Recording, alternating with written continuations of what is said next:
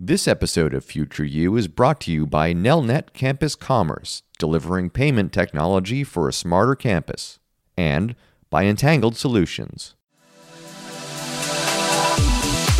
This is Future You with Jeff Salingo and Michael Horn.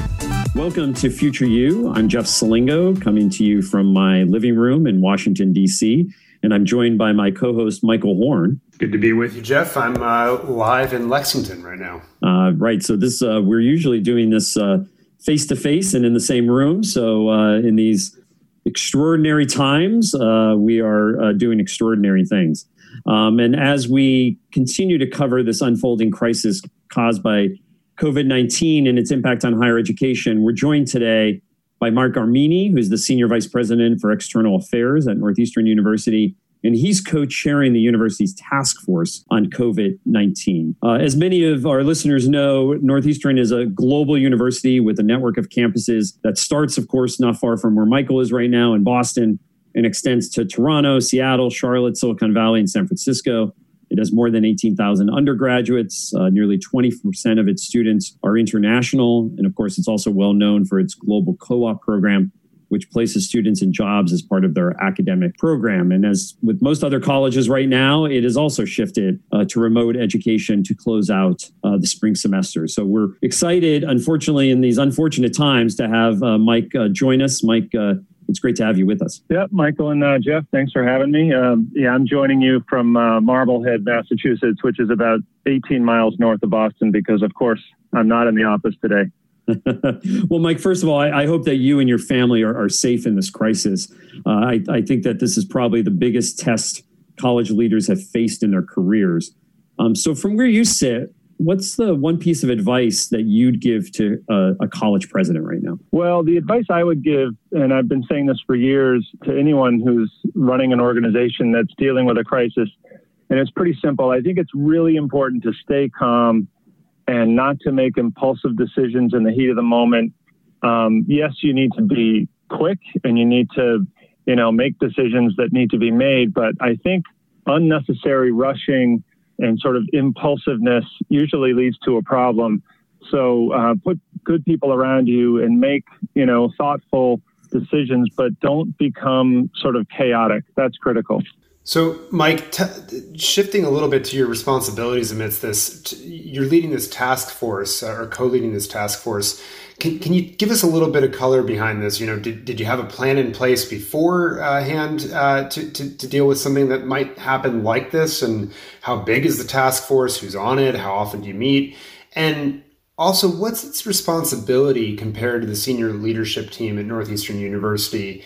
And the cadence of the work, frankly, and how you get it done, given, as you said, you're not meeting face-to-face at the moment? Those are great questions. Well, like all universities, we had a crisis management team before this. I think, I was at Harvard when 9/11 happened, and I would say probably ever since Virginia Tech, large institutions have had standing crisis management teams. The task force we have now is sort of that on steroids. We launched it on February 4th, which now seems like a lifetime ago. But originally, the president of Northeastern, Joseph Aoun, came to me and our chancellor, Ken Henderson, and said, there's this sort of disease in China, and it's starting to spread to other parts of Asia. We need to be thinking about this because we have students from Asia, and we even need to be thinking about possible enrollment implications down the road.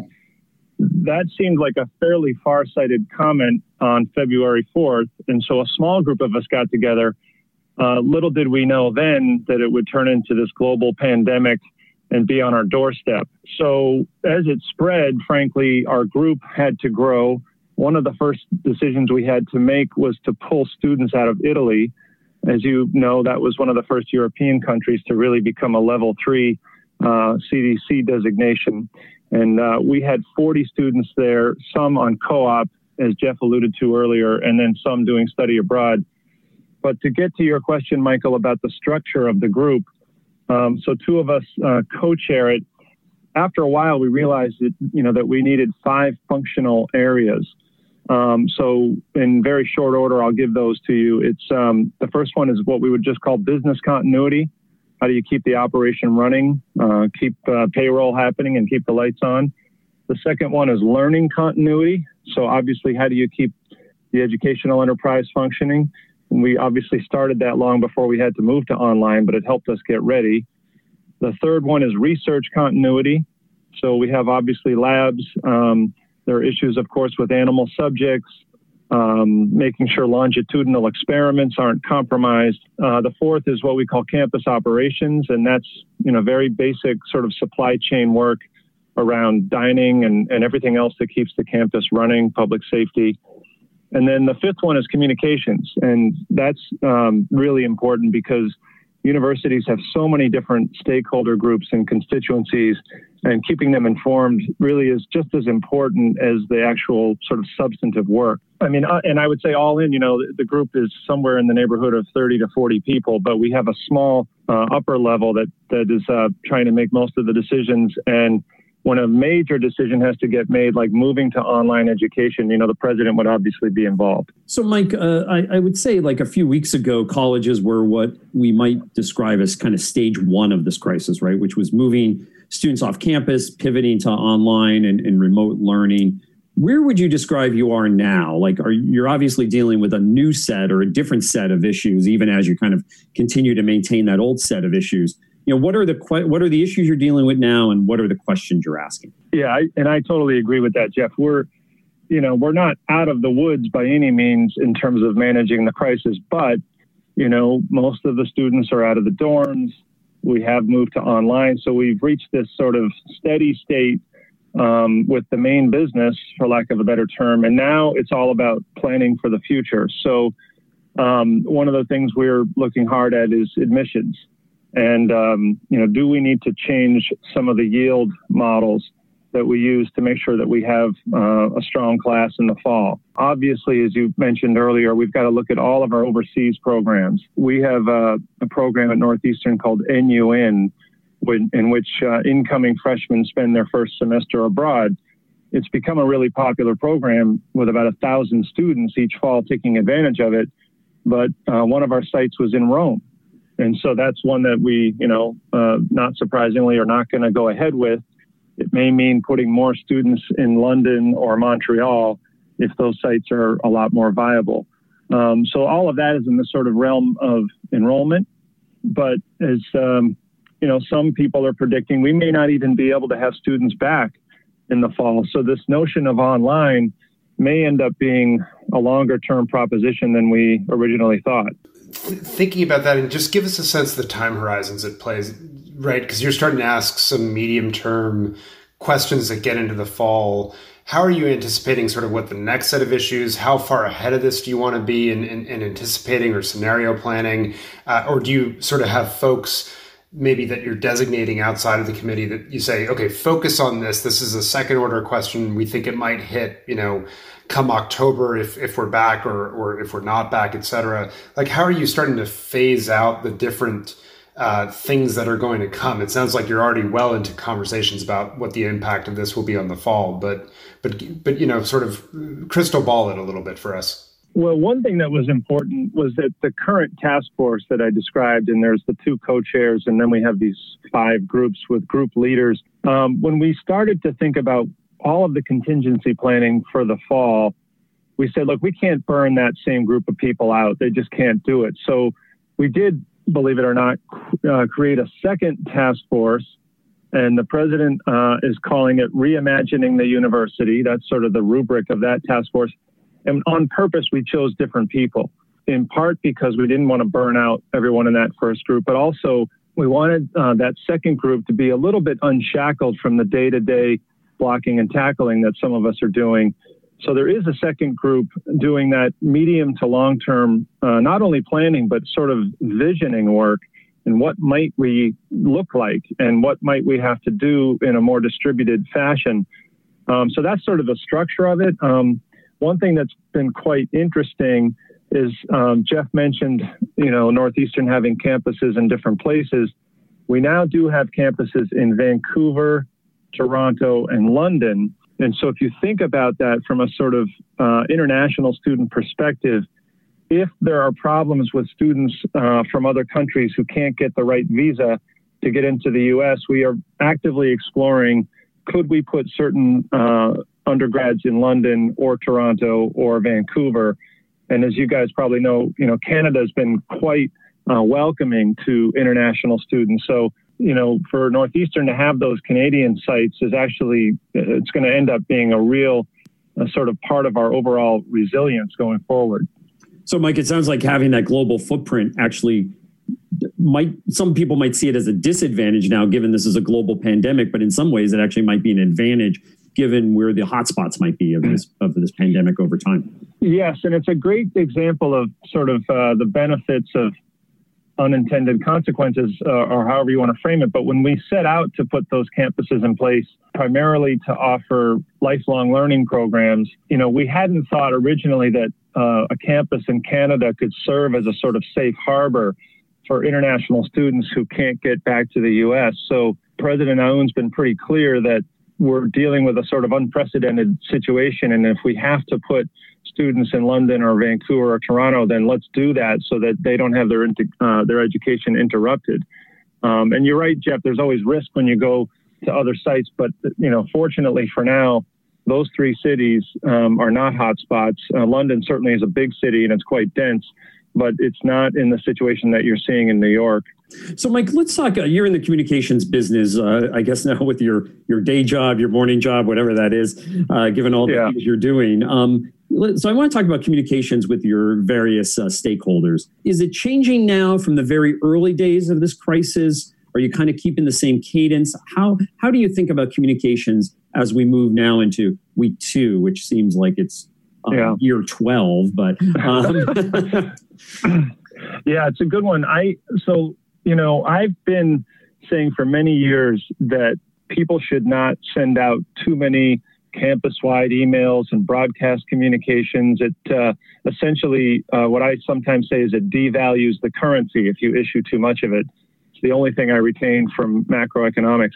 But I have found in this particular crisis that essentially more is more.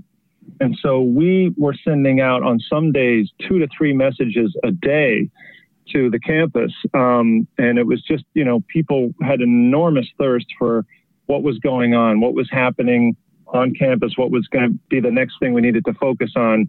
Did we have any positive tests in our community? The other thing I would say really emerged on this one, Jeff, is that all universities are pretty good at emailing their students and faculty and staff. We found on this one in particular, we had to build a whole separate communications program for parents of students. It's not surprising, but in this particular case, we had a situation where a lot of students felt impervious and sort of felt like, well, I'll be fine. And their parents were actually quite panicked. And social media also played a huge role in that because there's a whole series of channels, of course, from Facebook to Instagram to LinkedIn. And we found for the most part that parents live on Facebook and their kids live on Instagram. And so there were ways that you could segment those social channels to hit the different groups. So just curious, you mentioned co-ops earlier. And just can you give us a sense of how the students will still get that experience now that they're learning virtually and what happens to that program that's such a hallmark, obviously, of Northeastern? Yeah, well, that's obviously top of mind for us. So in some cases, students who were on co-ops, meaning that they were at a full-time job somewhere, in some cases, those students started to do what we're all doing, which is to do your job from home. And so students who may have a co-op at a bank or at a big company like Raytheon, or even at a newspaper like the Washington Post, they're finding ways to do remote work just as all of us are. And I suppose we could argue that that's the essence of experiential learning. But, we are concerned about the fact that there are companies that are, implementing hiring freezes. That's a challenge as we look at the next cycle. One thing we did find, though, which was a sort of a nice little surprise back in the 2009 recession, was that some companies, even though they had a hiring freeze, they were still taking co-ops because co-ops are a good long-term play for many employers. Co-ops represent the future talent pipeline. So I don't want to say that we're not concerned, but in general, the model has withstood all sorts of ups and downs in the economy. Clearly, there are going to be co-ops overseas that we have to take a hard look at. And as Jeff knows, because we've talked about this over the years, we've really globalized the program. But, a co-op in Italy in the next 6 months is probably not viable. I had a colleague of mine at Northeastern whose son is a sophomore. He was in Milan doing a co-op and had to be brought back about a month ago. So that makes it real for all of us. So, Mike, as you know, we're kind of in the midst of decision season right now for high school seniors, and most students now can't get to campus. You talked a little bit earlier about the scenario planning you're doing around enrollment, but we also have the news out this week that 3.3 million Americans filed for unemployment last week. So clearly the financial situation of households is changing rapidly. What does that mean for your financial aid budget, especially as I would assume expenses are rising for the institution and endowments are falling? There's absolutely no doubt that we will have to step up the aid budget for families who need it.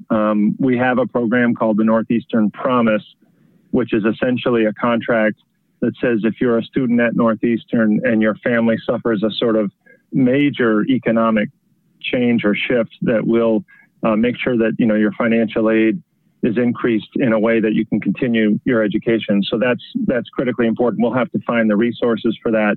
There will be incoming freshmen who may have more financial need today than they did a month ago. So that's all part of the equation. I mean, I do feel very fortunate that Northeastern is in good financial shape. We have a very strong bond rating. We don't run deficits. And as you might remember from 2009, the schools with the really large endowments actually have a tougher time when the market crashes than schools such as Northeastern that actually don't have very large endowments. So at Northeastern, only 2% of our operating budget comes from the endowment. And there are universities in our neck of the woods where that can be a 40% number. So becoming endowment dependent has risks. And, our endowment going down, just like everybody else's, it shouldn't have a material impact in a way that we can't sort of manage just by, maximizing other revenue sources. Those shall be named unnamed folks in your neighborhood, of course. With those last, sure, you guys can name endowments, we know what they are. Well, Mike, one last question. You mentioned your president, Joseph Boone, a couple of minutes ago. He's a well-known entity in higher education, seen as kind of a very innovative leader. What is he doing in these early days that you think has been really right about his reaction to this? Clearly, identifying this way back in early February is clearly one of them. But, what else has he done right that can serve as an example for other leaders right now in higher ed? Yeah, I think one of his real gifts is that he's always searching beyond the horizon of today. And, he really trusts the deans and the provost to sort of run the day to day. As you know, Jeff, he was a dean out at USC, so he understands all that. But as president, I think he's really decided that it's his job to be taking a 50,000-foot view, and that means also looking way ahead. So yes, on February 4th, he was the first person I knew saying, we better get ready for what this could mean for us. But it was about a week ago that he really said, we've got to have this separate group get organized and start figuring out what happens if this is a 12 or an 18-month crisis. And I actually, to be totally honest, was saying, geez, let's just deal with what we've got going on right now. That I sort of was thinking the barn's on fire. We got to deal with that. But I think he was right to say, look, we've got a group on that, but we can't forget the future. And so, that's, I think, the job of a CEO or a president, which is to be looking around the corner at what might be coming next when everybody else around that person is a little bit caught up in the moment. And that's good leadership. That's an outstanding example to leave our listeners with and thinking about the big picture as even as we're responding in the moment right now. And Mike, we know you're awfully busy right now dealing with a lot of crises. So thanks so much for joining us during these tough times and offering an inside look at how Northeastern is handling the crisis right now and frankly, how the response will evolve in the future. Sure. No, thanks for having me, guys. Stay safe, and hopefully we'll talk again soon.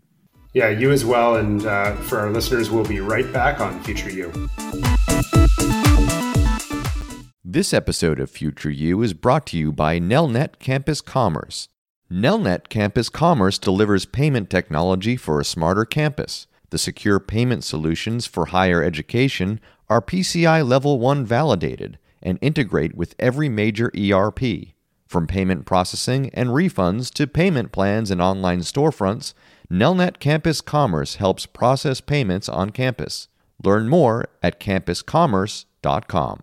This episode was also made possible with support from Entangled Solutions. If you want to shape the future of education, Entangled Solutions would like to hear from you. Entangled Solutions is hiring smart, mission-driven team members interested in helping world-class institutions solve their most vexing challenges in learning and education. Learn more at entangled.solutions. Welcome back to Future You after that incredible and interesting in-depth conversation with Mike Armeni from Northeastern University. Michael, as you reflect on the number of steps that Northeastern has been taking and is taking, kind of what struck you about their response? I'm just struck by how a global campus, to your point, that could seem like a liability in these times, is actually emerging as an enormous asset and giving them the ability, frankly, to see some of these disruptions before others of us have seen it, be able to ask questions that many campuses, I think, are probably not yet ready to ask. And then to be able to shift how they serve students among them is significant. Jeff, we haven't talked about the impact on international students here on visas. Paul Friedman and I recently wrote a piece for the Inside Higher Ed that we think the administration needs to do far more to clarify their status and that it's okay to be studying online and on a visa. Northeastern has some strategic options that others don't, and I'm blown away by that. From your perspective, what jumped out? Well, two things. First of all, is that back in early February, when many of us were just hearing bits and pieces about what was happening in China, and we think, well, never happened here.